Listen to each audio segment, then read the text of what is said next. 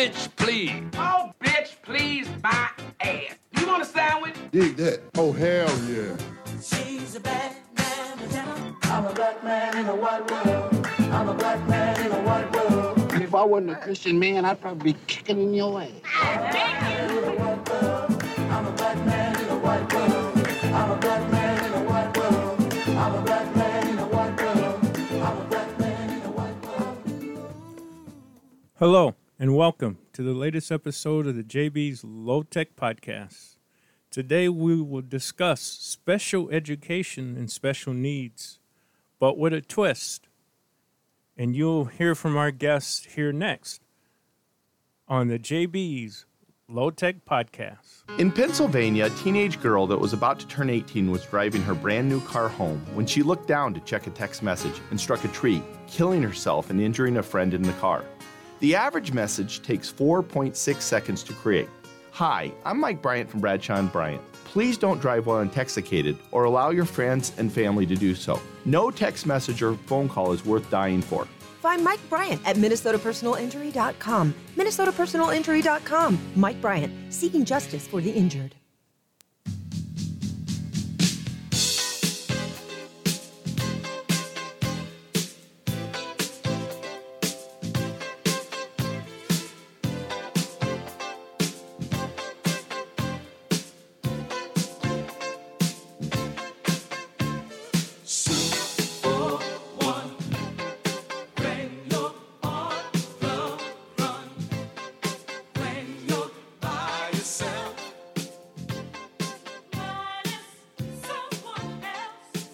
Welcome back, ladies and gentlemen, to the JB's Low Tech Podcast. Today, as I stated earlier, we would be discussing special education, but with a twist. Excuse my voice there. And today I want to bring on Stephen Flinn, who's a music teacher, but is a music teacher with a special calling. And I'd like to welcome Stephen to the program. How you doing today? Great, JB. Thanks for having me on your program. Not a problem. So you're a teacher and you're in special ed. How long have you been teaching before we get to the very special part of what you do? Sure. I started teaching in 1989, and for just about the last 20 years, I've primarily focused in on teaching using rhythms in the piano to intellectually and physically challenge children, teens, and adults. Okay. And that's been my primary passion for like almost 20 years now. So, go ahead. And I'm also one of the few teachers in the country who specializes in teaching the drum set to autistic students as well. And so I have students all over the country that I teach that to, as well as the piano and using rhythms. The rhythms I use for cognitive development, and we work on academic concepts, positive communication, and social skills. Okay. And that's the umbrella under which I'm working. All right. Before we get deeper into all of that, where'd you grow up and how did you get into music? Well, I grew up in Seattle. And I started playing drums in before I even got to high school. Okay. And I was really passionate about it. And I've been playing music ever since. I think I've made like maybe 40 records so far.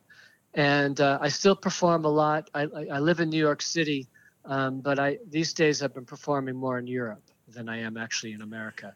Is there a certain genre of music that you... Well, when I was a kid coming up, I played in rock bands. Okay. And then in the early 80s, I switched to straight ahead jazz, and I did that for about 10 years.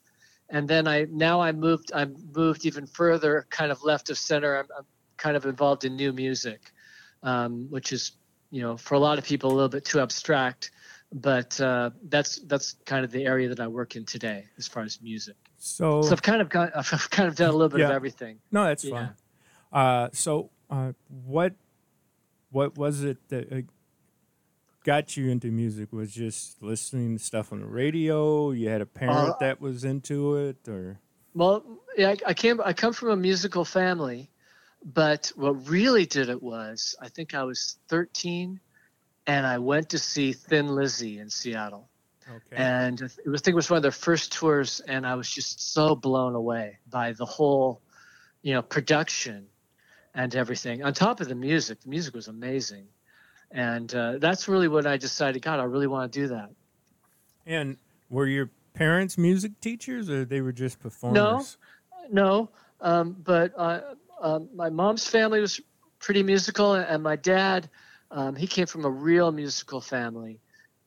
His mother was an opera singer, and two of his sisters were singers, and he was really into music, although he wasn't a musician himself, my dad. But he, at one time, this is kind of an interesting story, he booked the Duke Ellington Orchestra in Montana. Oh, okay. He got them to reroute their tour and come Right. play in Montana. And then the Duke Ellington Orchestra, they asked my dad to come to work with them. But, he didn't choose to do that. Okay. Yeah, Yeah. you and I have kind of similar backgrounds. My dad always filled the house with music, vinyl records, to a very expansive collection, which is still in the family to this day.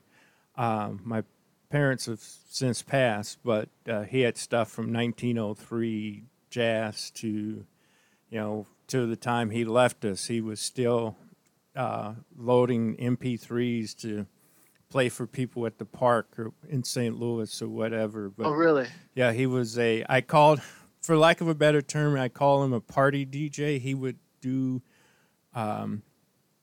parties. He was a laborer by week. He worked in a factory, but on weekends he would do bars and clubs and private parties, and he would people would hire him to show up with his records, and he would tailor his records for his crowd. He knew where he was going, and he would take the stuff that would probably hit that night and play. And so there was always music in the house for us, different, like I said, jazz, soul, R&B, rap, rock, even some Christian, and even a little country would sneak in there every once in a while. But so I would gather that you would probably having the similar experience. My eldest brother was a real audiophile, and he would take his paper out money. I mean, when we were really young, and I remember we would buy used records, and he would buy a stack of records every week. And so right now, my eldest brother, I think he has like 3,000 records, vinyl. Yeah. So my brother was actually my biggest influence because he was buying so many records and all kinds of rap music that I would not have been exposed to. I mean, I remember being really young, and he would come home with these John Coltrane records, and I didn't really get it at the time, Right. but I was exposed to it, and he had a real wide palette of records like your dad as well. So I would assume that you went to college. Where did you go to college? I was a high school dropout. Okay. And I went to play in bands, and then I actually went and got a humanities degree later on in life in my early 30s. Yeah, where was that? That was in Seattle. I went back to Seattle. Okay. But in between that time, I lived in Dublin, Ireland, San Francisco, and Los Angeles.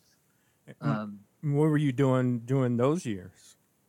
Well, in the early 80s, I was 21 years old, I moved to Dublin, Ireland, and I worked in radio.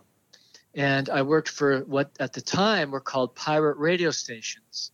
And I don't know if you ever, read or heard of, the Radio Caroline that was, in the ocean right outside of England. They would play the records that everyone listened to in England. Right. And when Radio Caroline closed down, a lot of those guys went to Dublin, and two of them in particular, and they opened up these radio stations. And because of outdated laws in Ireland, they were technically illegal, even though at the time when I was working for them, the 2 years I was there, they were making more money than the government RTE station.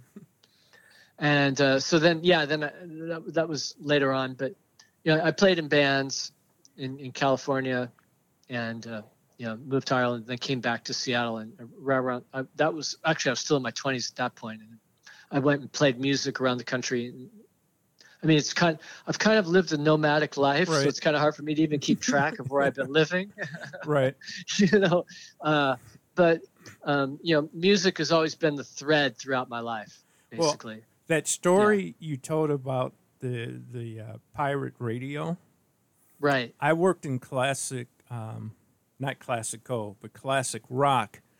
That was the station I worked at for 22 years in Minneapolis at KQRS. And so I've heard that story probably 5 different times from 5 different musicians. Really? From Europe, yeah.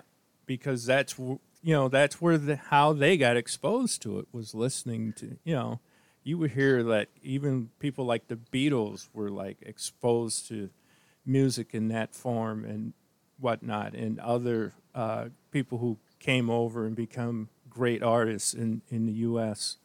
But yeah, it's not a foreign story to me. Well, I think from what I can tell, in the 60s and 70s, the BBC was pretty conservative. Correct. And they didn't have a lot of rock on the radio then. And I think what Radio Caroline did is Radio Caroline kind of filled that void. Right. And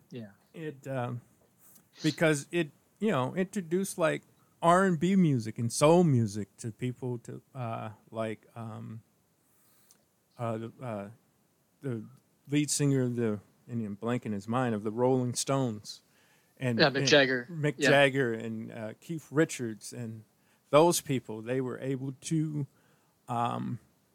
hear that music and fall in love with it, and then want to perform it. And so, yeah, it's a story that I'm very familiar with. So after you kind of get through your nomadic days, as you stated, what made you think about, I need to go back and get my education and possibly teach? Well, actually, I didn't go back to school to learn how to teach. I just decided that I was going to go back to school. I felt that was something I needed to do. And so that's kind of, I didn't really have a game plan. So that's kind of how I ended up in school. I just decided it was something I wanted to just develop my person. So that's how I went back to school. But what happened was, in terms of this, and then eventually, actually, after I went back to school, I went and ran music studios in San Francisco. I ran 3 buildings of rehearsal studios, 90 studios. I did that for a number of years.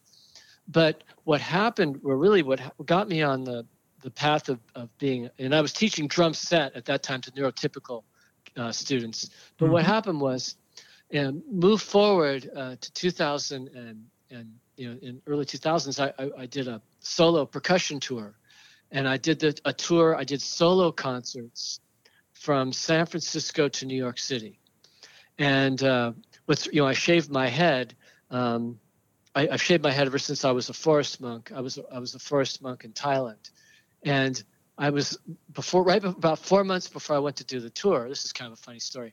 I was looking at this shaving cream I had made by this company called Headblade, and a light bulb went off in my head, and I wrote a letter to the company, and 2 weeks later, the owner of the company called me, said, "This is great," and they sponsored my whole tour from San Francisco to New York City and back. But when I was on the tour, I played in Chattanooga, Tennessee. There's an organization there, the Shaken Ray Levi Society, and they've been very involved in promoting concerts and workshops and such. And they booked me for a concert and a workshop, a drum workshop. And after the workshop, the guy who's Bob Stagner, runs the organization, he said, I think you'd be really good at doing this protocol for special needs.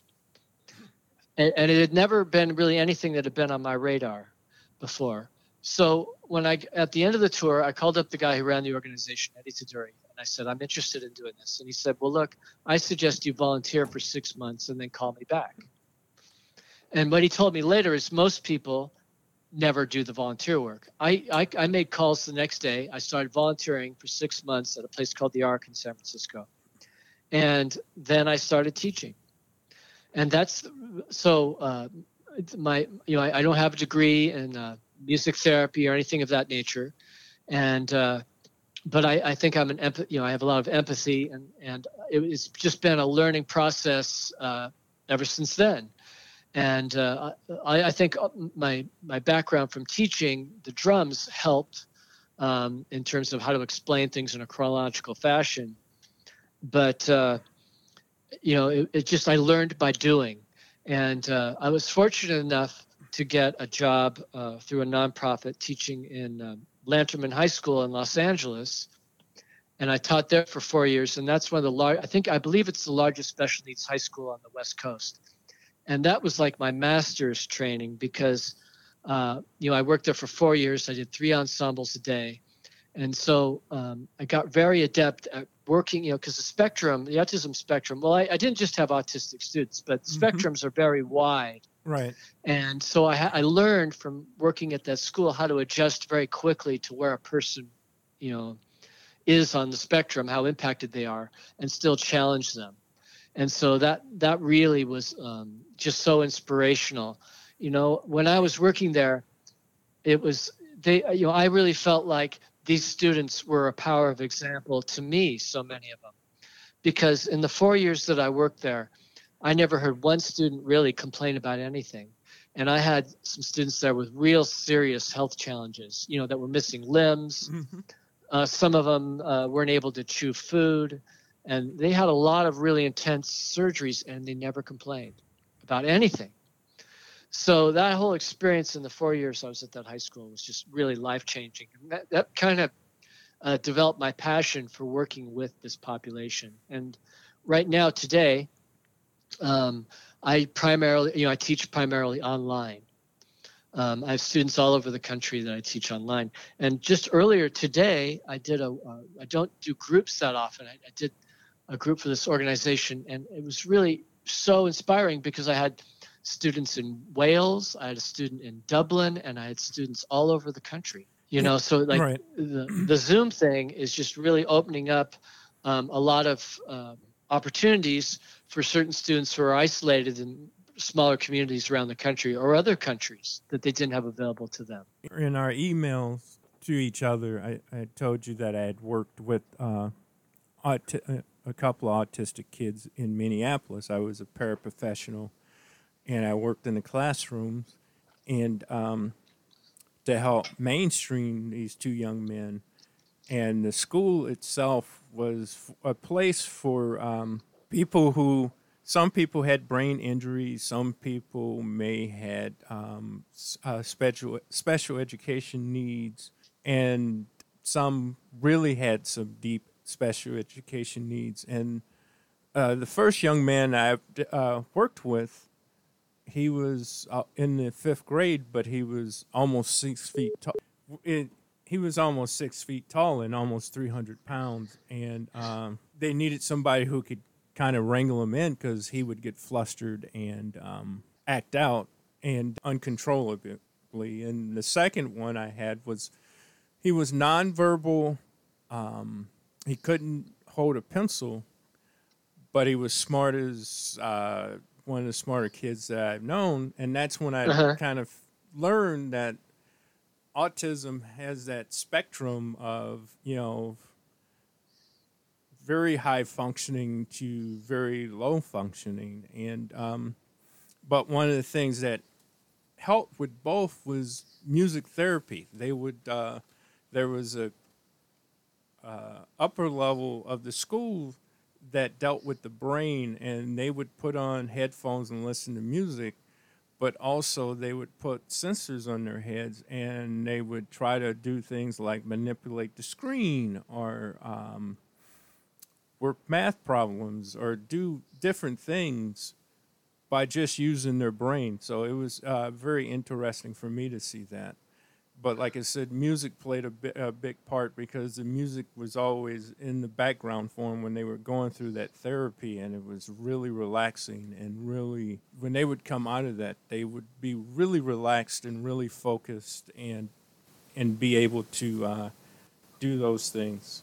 Well, how did you feel after working with them? I felt I did it for 2.5 years, and it gave me a new perspective on special education. But not only that, it gave me a different perspective about myself to the point where I actually went and was tested for autism. I actually went in myself because when I was a youth, and it was different than the way it is now, but I was tested for special education. I'm a child of the 70s, graduated from high school in 1980. So back then it was, if you found to have maybe, and a lot of that, they didn't know what it was. They just knew that you learned differently, that they put you in a slower track, which my mother, thankfully, to her, fought against and kept me in the mainstream classroom for the whole time. And but I always wondered, and then as an adult, I said, well, let me check into this because I just feel that I have something. And for me, it wasn't that I was autistic. I was just had some attention issues, and then there were some other things that were going on that it was like, oh, all this makes sense. But working with those two young men and other autistic students really gave me a different perspective on life. Yeah, and I talk to parents frequently who they have autistic children and they get tested on themselves, and sometimes they do find out that they are on the spectrum. They might not be impacted that greatly, but they're somewhere on the spectrum. Right. Yeah. And I have a friend who's a coach of a college sport, and her son is autistic, and he's highly functioning. He just passed his driver's test, but she was surprised when we worked together. She was surprised that I actually figured out that he was autistic, and it was one of the hardest questions I ever had to ask somebody. But I said, I don't want to sound like a jerk, and I don't want to sound like just really terrible.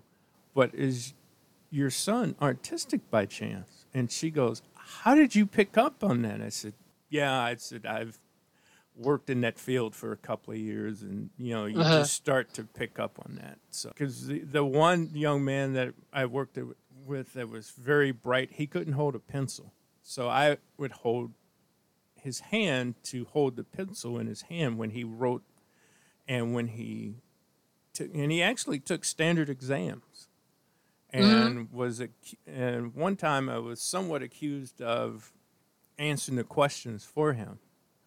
And they made him take the exam in front of two proctors, and within the first 3 questions, they ended the whole retest, and because he scored high, and because they saw me like go to wrong answers, and him almost jerked the pencil out of my hand to get to the correct answer. So I think that gave some people who called themselves educators a different perspective at that point too.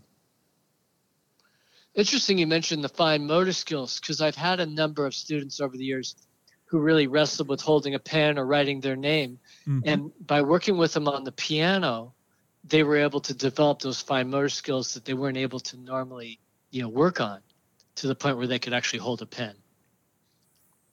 Yeah, because if you're playing a keyboard, it's not a watery keyboard that has some natural feel to it. Right. You have to work all of those things, and oftentimes the desire to play the note kind of just takes over. Also, oftentimes if the student hears the note, they'll make it happen. Right. Yeah. His mother, God rest her soul. I mean, she's still alive, but God bless her. She had 3 children, and all 3 were autistic. and the first child is highly functioning, and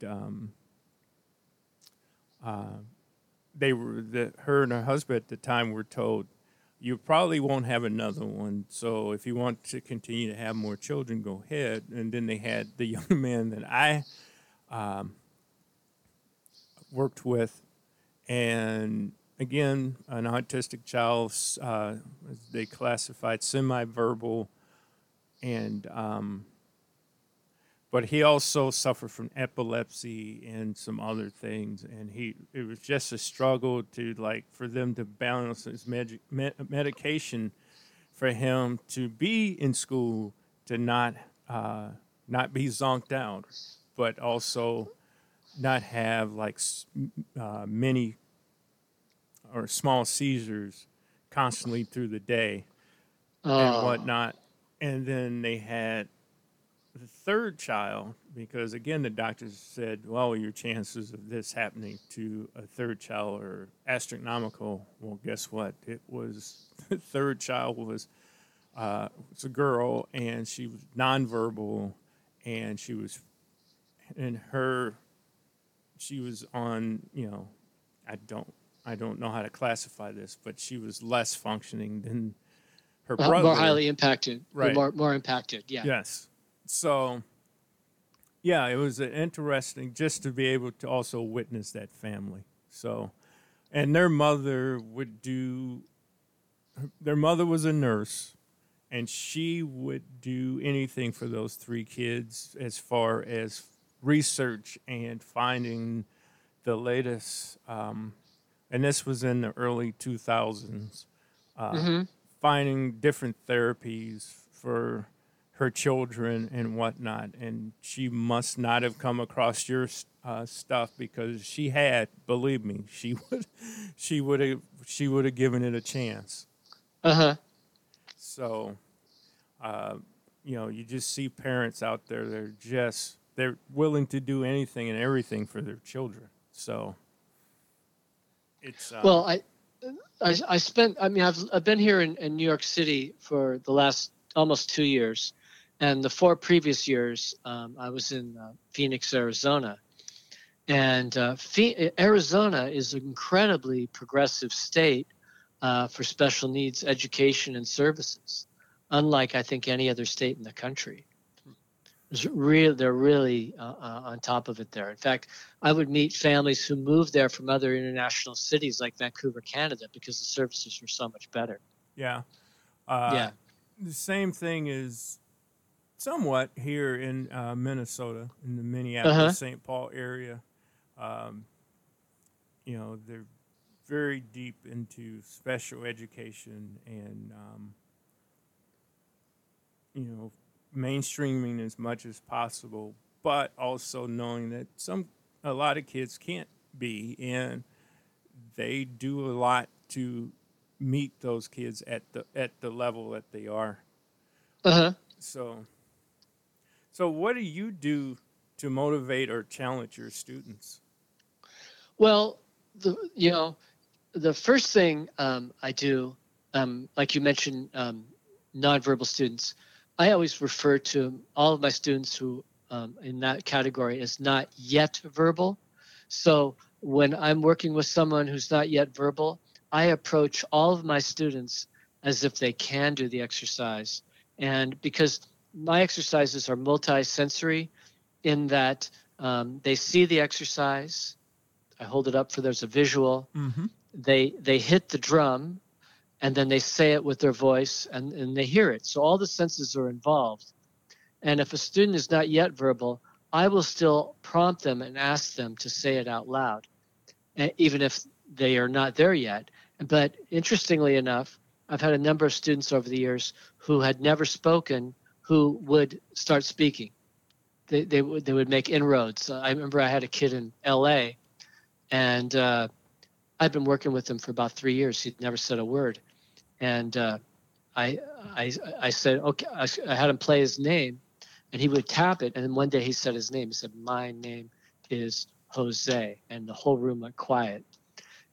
So, one thing, if there are any parents listening and their child is not yet verbal, there's always hope that eventually your child, could start speaking again, or start speaking in, at the initial stages of speaking.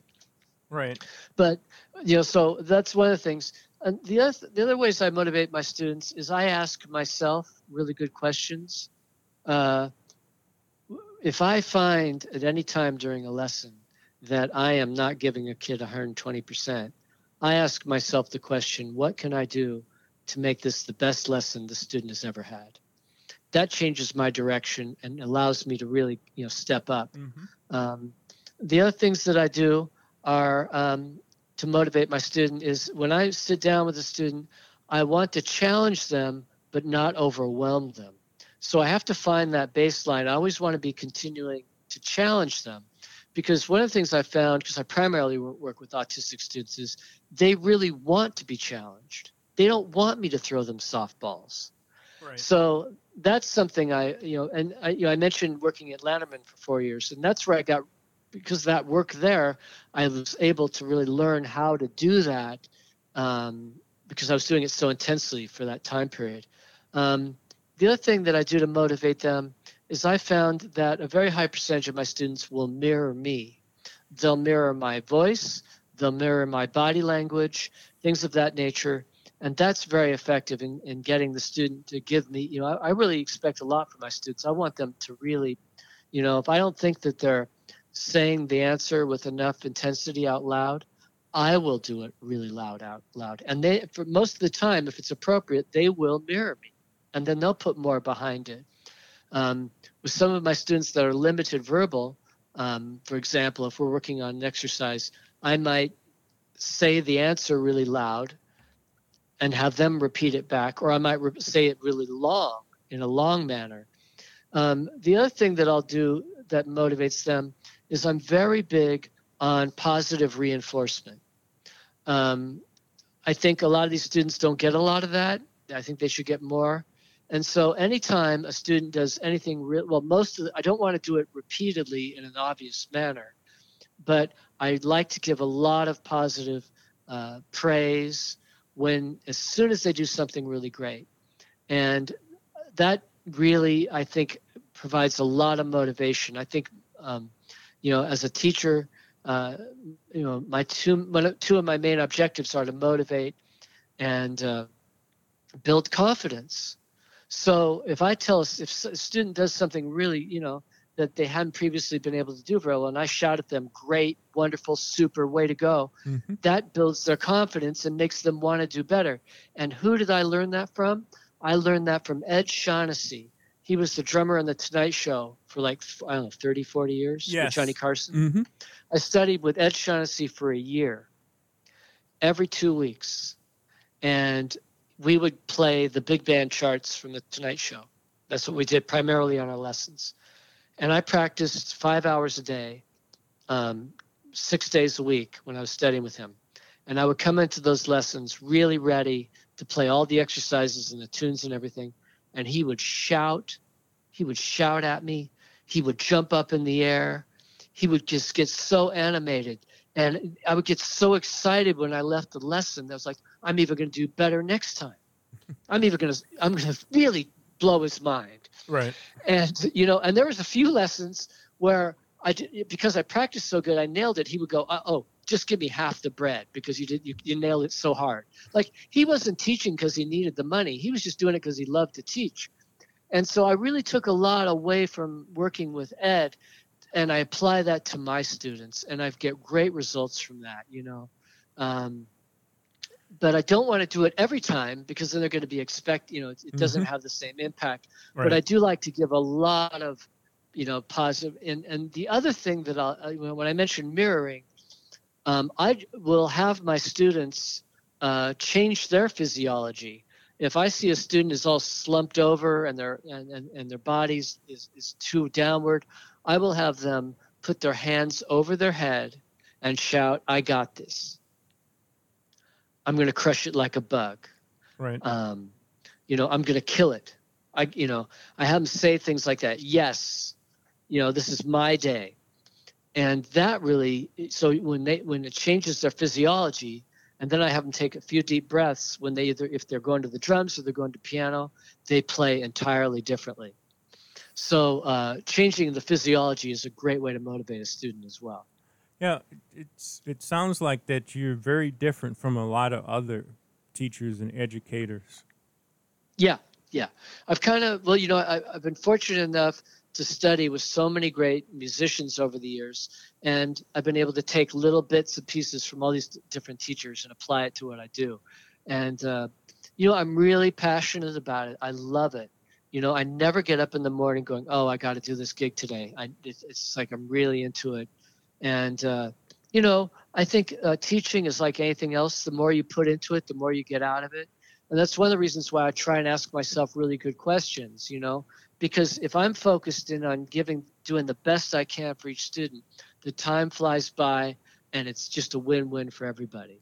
Have you ever heard of the term transference as used in autism? I'm not really familiar with that. No. Okay. Again, going back to my experience with working with students, I had the young man who couldn't hold a pencil. And he would take spelling tests just like the rest of the class. He would have to spell the word, and then he'd write a sentence.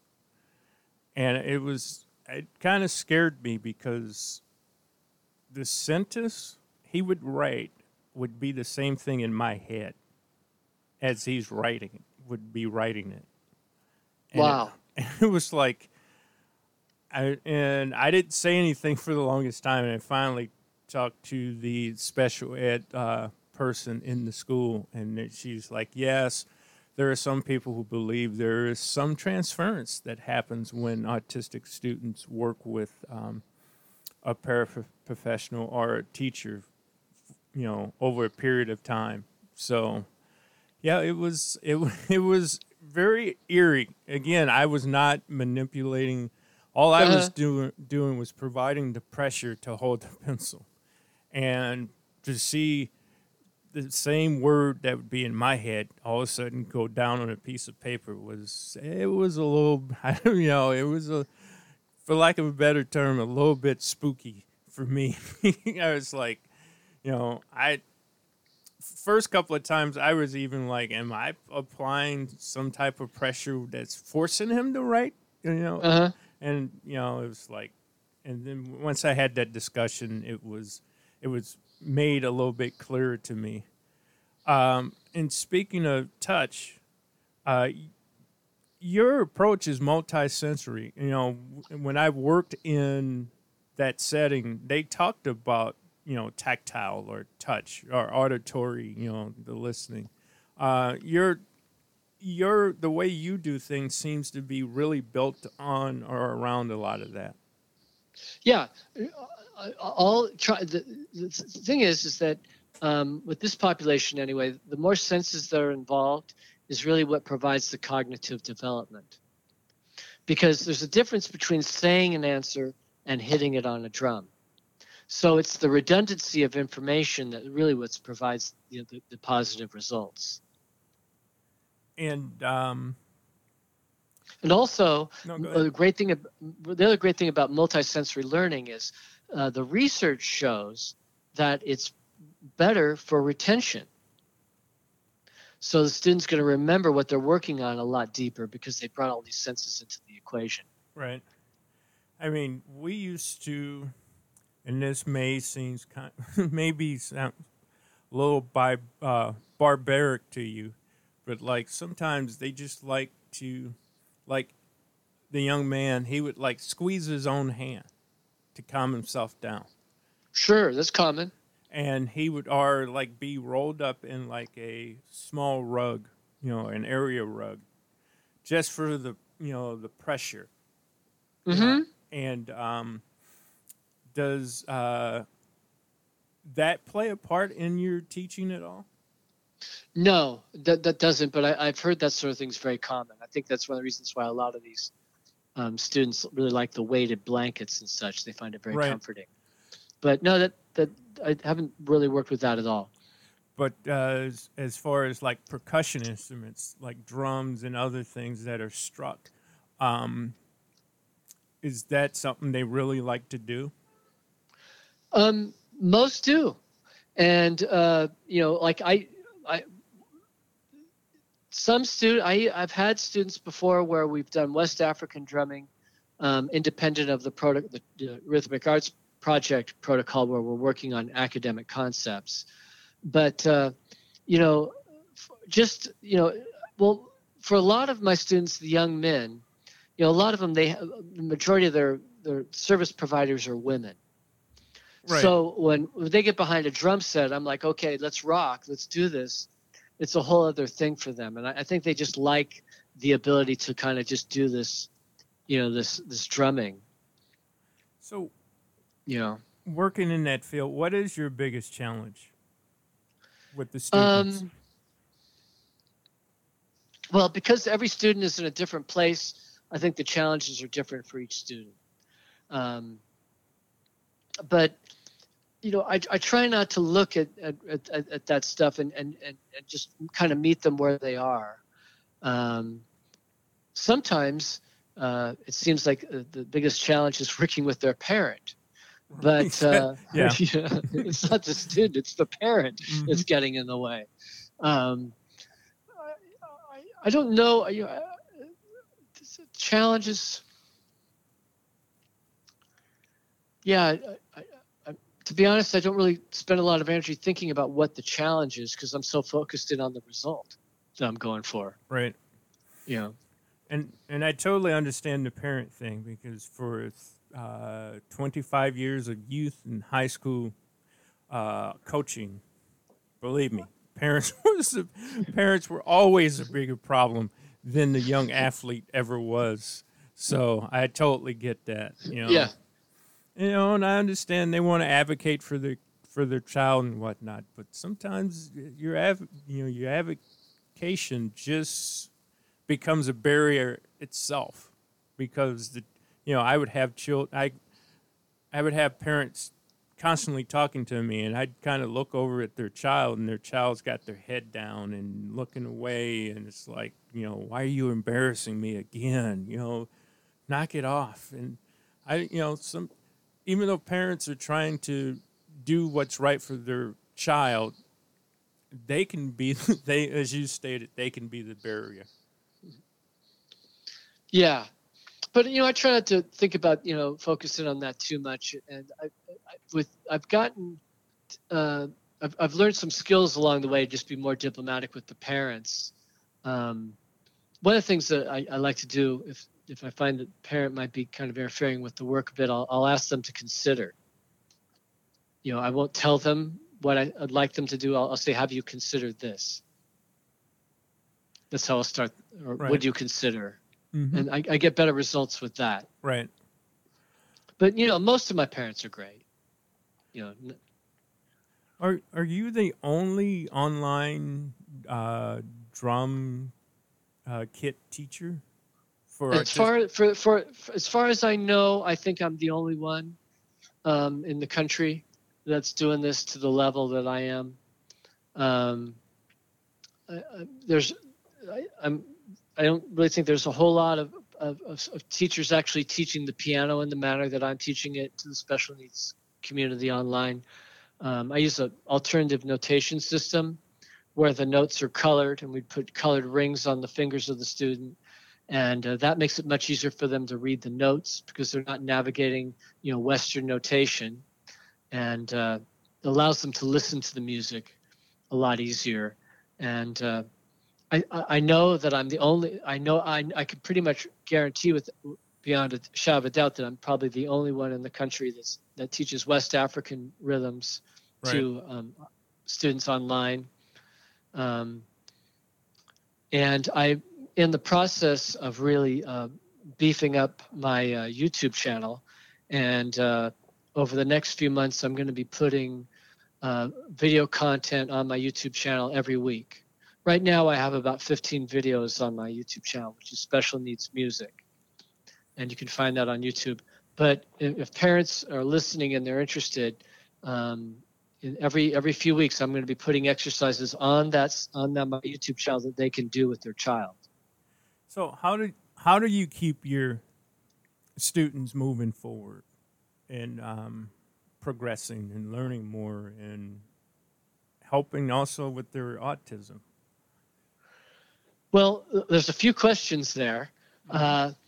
With depending on what the student what we're studying, with the piano, I encourage that. I always try to meet the student where they are. That's the first thing, because I don't want to overwhelm them. Like I said earlier. So, like for example, I have one student that's really crushing it on the piano, and one of the things I do to challenge him is I said, okay, well, I want you to start singing and humming more of these notes, and I'll say, look, I want you to memorize a line.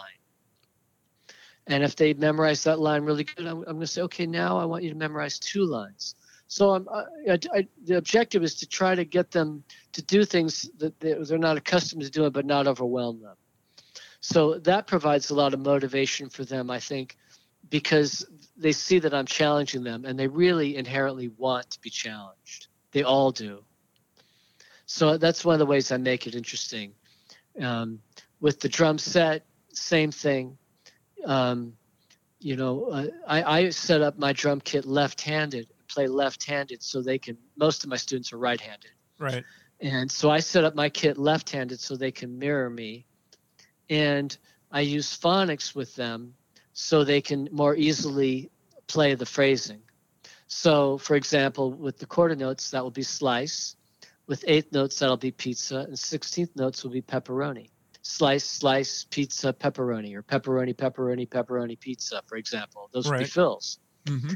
And we work on playing as if we're going to – I teach I started boxing years ago, and I was the only white guy in this this Latin gym in East LA. Mm-hmm. Okay? Right. And I don't know if you saw the $1 Million Babies movie.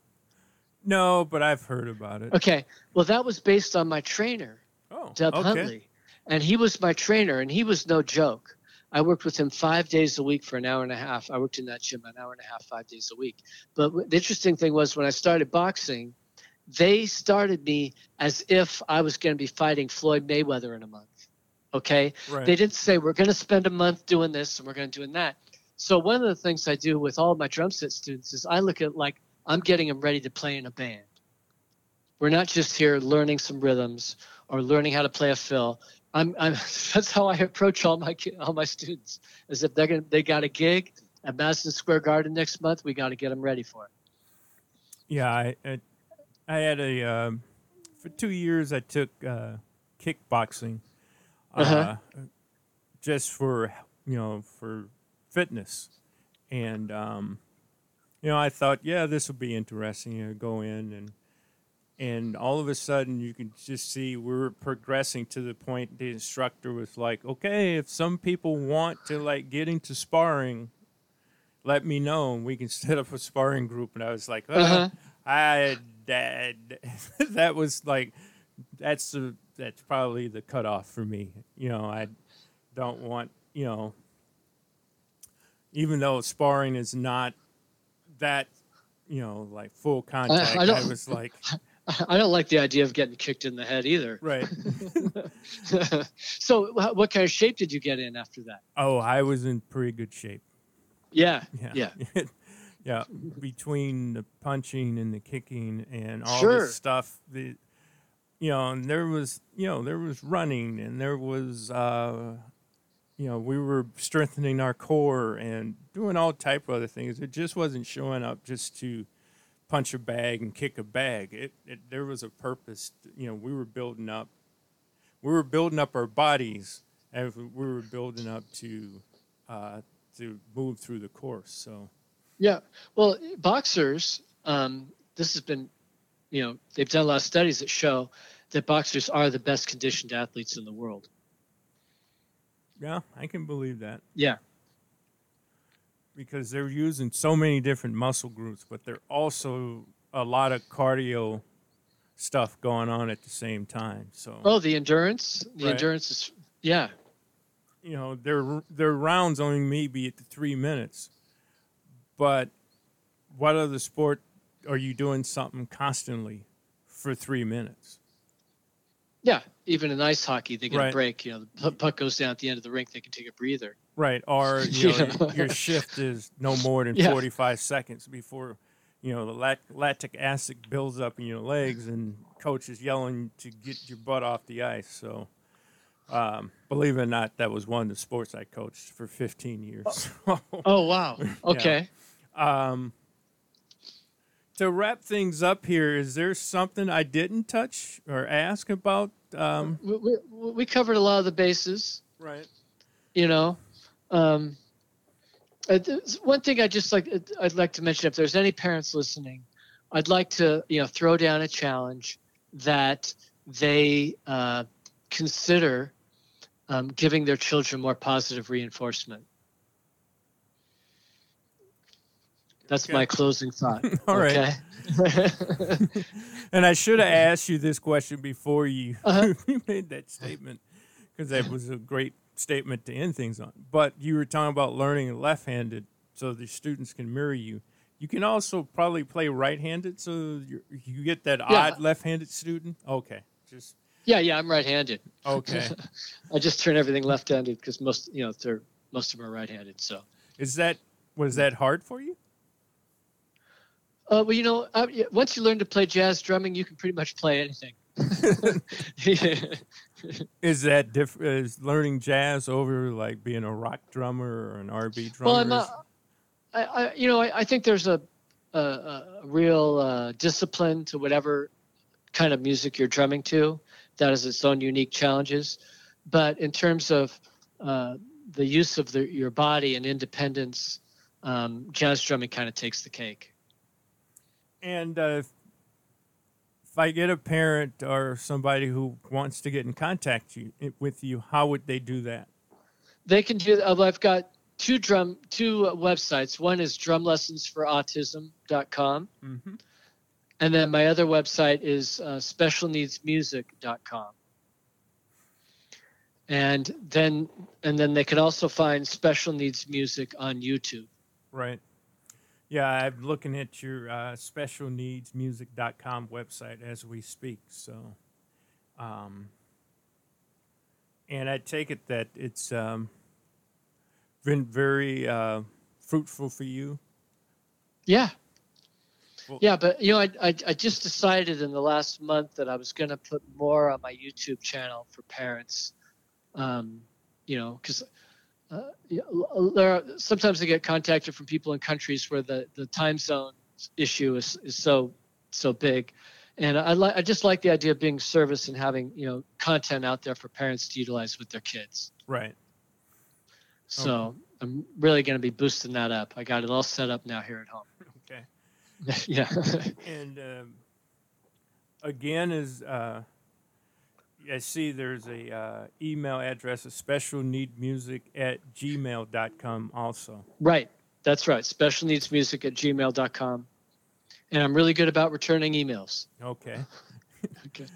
Yeah, I'm a mensch. Yeah, I could tell because as soon as I called, you knew it was me and you were ready to roll. So today. Well, JB, thank you for the opportunity to speak today. Not a problem. And share my message with your listeners. No, as soon as I saw it, it was like, okay, I hope this guy responds back because it, like I said, the 2.5, 3 years I spent working with autistic children really touched me, really moved me, and it's always been an interest of mine where if I see something on autism, I will stop and look at what's going on and kind of continue my education on things.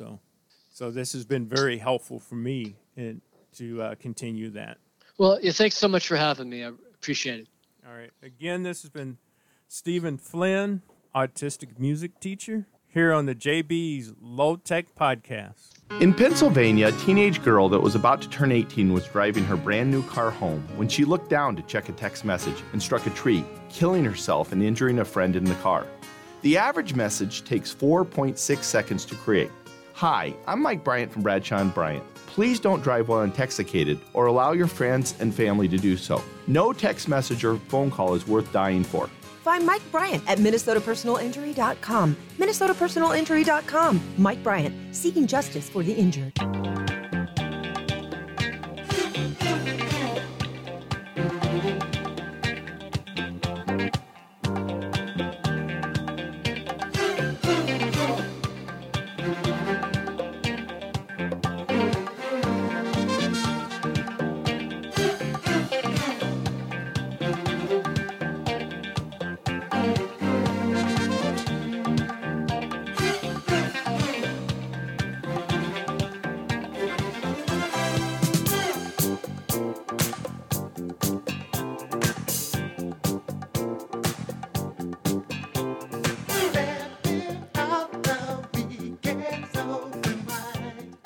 Welcome back, ladies and gentlemen, to the JB's Low Tech Podcast. It's that time where I kind of empty my brain for the week and tell you guys what I've been thinking about, what's been on the mind of JB. And it's been good weather. We are finally getting into the 50s and 60s this weekend. And as I predicted to some friends, we were going to jump from that.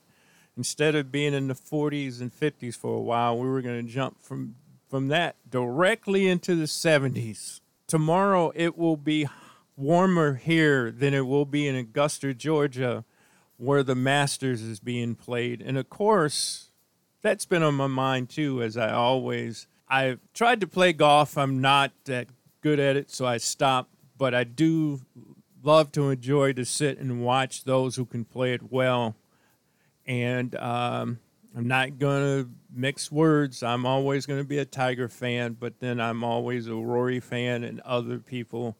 And this whole split of regular tour and live just shows again how more divided we are in everything. So I guess the biggest thing is, outside of nice weather, is can we just stop being divided over every little stupid thing in the world? Well, with that, saying that, I will wrap up today's podcast with reminding folks, tell a friend, keep listening. You know the outlets, Podbean and Apple Podcasts. Until the next time, thank you for listening here on the JB's Low Tech Podcast. JB is my name, and f***ing up motherfuckers is my game. Right on. Negro, black, African American, Black. Django, JB. Damn, Dolomite. great God in heaven, you know I JB. Our great Negro sex machine.